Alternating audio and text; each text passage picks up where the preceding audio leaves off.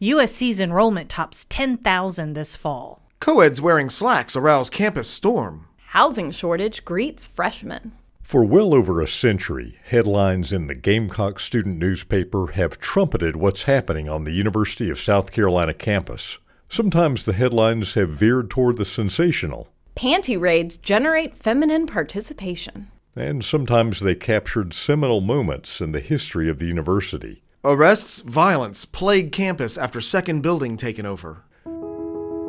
I'm Chris Horn, your host for Remembering the Days, and today we're flipping through the pages of the Gamecock, the student newspaper that began publishing in 1908. We'll look back on how the newspaper got its start and remember some of the big and not so big stories the paper has tackled over more than a century. Before we do that, though, here's a quick trivia question. What do you think is the oldest college student newspaper in the country? The Gamecock is pretty old, having started in 1908, but there are plenty that began publishing in the late 1800s. If you're thinking Ivy League, you're on the right track because Dartmouth College takes the prize. Their student newspaper, the Dartmouth, got its start in 1799. The Gamecock got going when a student, Robert Gonzalez, began campaigning for a campus newspaper back when USC had only about 300 students. Gonzalez was the son and nephew of the founders of the state newspaper in South Carolina, so it's safe to say he had newspapering in his blood. About half of Carolina's students back then were members of either the Euphratean Society or the Clariosophic Society. Those were popular debating clubs back in the day. Each member was required to chip in $1, and that provided the startup funding to crank out the first edition of the newspaper in January 1908. Only 3 issues of the Gamecock were produced that first semester. Money was an issue. To keep the paper going, the Gamecock staff hosted a dance and began to accept advertising. Fatima Cigarettes was one of their most reliable sponsors, with advertisements featuring preppy-looking college boys trying to get bigger allowances from their fathers by bribing them with Fatima cigarettes. The irony is that editorial writers for the Gamecock back then invariably preached the value of working one's way through college, not wheedling more allowance from dear old dad. The newspaper continued to operate under the auspices of the student literary societies until 1964, when the university administration created a board of student publications and placed the Gamecock under the board's oversight.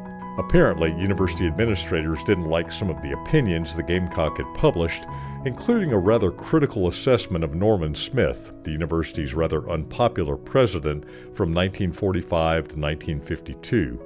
If you visit the online archive of the Gamecock newspaper, you'll find every edition that is ever published and lots of stories about Gamecock sports, fraternity and sorority happenings, concerts and big dances, and opinions about one thing and another. Like most campus newspapers, the Gamecock reads very much like a small-town newspaper, a small town whose citizens are all young college students. It was in those decades before the invention of the internet and social media and cell phones that the Gamecock established itself as one of the most important sources of campus information for students. In the early 60s, a Gamecock reporter traveled to the University of Mississippi when students were rioting there over desegregation. That was a very touchy subject at Carolina back then, and the student reporter was dismissed from the staff.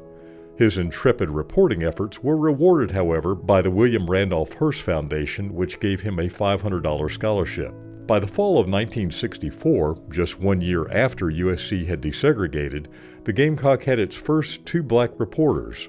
As the decade progressed, the newspaper published stories about the rapidly growing campus and growing unrest among students. There were a number of stories and editorials in those turbulent years that sometimes landed the Gamecock in hot water with administrators. Johnny Boggs was editor of the Gamecock in 1984 and covered a gamut of stories, including a breaking news event involving a highly disgruntled faculty member who tragically took his own life in the university's administration building. The weekly edition of the Gamecock had already gone to press, but Boggs wanted to get the story out however he could. This was before the internet, remember, so he wrote the story quickly and raced across campus to the Coliseum, where students in the journalism school were putting the finishing touches on the Carolina Reporter, a senior semester newspaper. So I ran all the way, sprinted all the way. I'm not very fast, but I ran all the way, got to the newsroom, And I remember the teaching assistant who was running the newsroom goes, "Oh, what did you do? What did you do?" I said, I ran all the way. He goes, "Why did you run?" "Well, I didn't know what the deadline was or anything. I just ran all the way." But he's his typical, 1980s journalist, he's chain smoking cigarettes. So he goes, "Johnny, never run unless they're shooting at you." Best newspaper advice I ever got. Jackie Alexander was the editor of the Gamecock in 2008, the centennial year of the paper and a big year for stories about USC students. Blake Mitchell the quarterback had gotten arrested in 5 points. We also had our student body president was arrested in 5 points that year. The student body president was almost impeached that year. Unfortunately, it was also the year that the Ocean Isle beach fire happened. My staff and I worked on that story. I got a phone call from a North Carolina number, and it was a reporter up there and said, "Hey, there's been an accident. We think these are your students." The Ocean Isle Beach House fire claimed the lives of 7 students, 6 of them from USC, and stories in the Gamecock about the tragedy helped keep the student body informed. For Jackie, it was an emotional experience that confirmed her commitment to journalism. After graduation, she was a news reporter for several years and is now a student media advisor at the University of Alabama in Birmingham. For 3 out of my 4 years at Carolina, the Daily Gamecock was my entire life. My friends were there. My work was there. A lot of my belongings were there. It really made my time at Carolina. We talk about sense of belonging. The Daily Gamecock made Carolina home for me. And it did set me up for success moving into my internships. The Gamecock became the Daily Gamecock in 2006 when it began publishing 5 days a week. And from 2009 to 2014, the South Carolina Press Association awarded the paper first place in general excellence. As social and digital media grew increasingly popular, the role of the campus newspaper diminished. By 2018, the newspaper had gone back to printing just once per week. The COVID pandemic shut down publication altogether for a while, and now the Daily Gamecock has adopted a magazine format and is published a few times each academic year. Despite the changes, the publication continues to provide an outlet for students who sometimes find their career passion there. Here's Sarah Scarborough, USC's student media advisor. The great thing about a student newspaper is that you don't have to have any experience.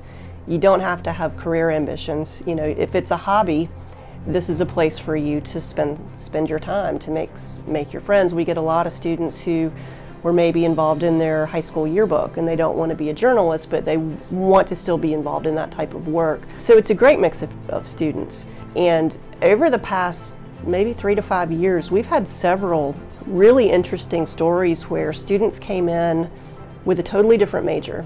Erin Slowey is a recent editor-in-chief. She was a finance major. She came in as a freshman, worked her way through, ended up as the editor-in-chief, and by the time she was at that point, she had decided that she wanted to be a journalist, and so it changed her career trajectory.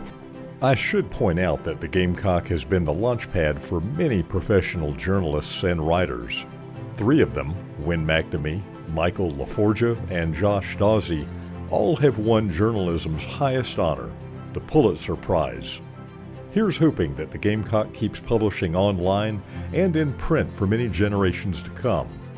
That's all for this episode. On the next Remembering the Days, put on your dancing shoes and brush up on the 2-step, because we're going to waltz our way through the history of dance on the university campus. Thanks for listening today. I'm Chris Horn, forever to thee.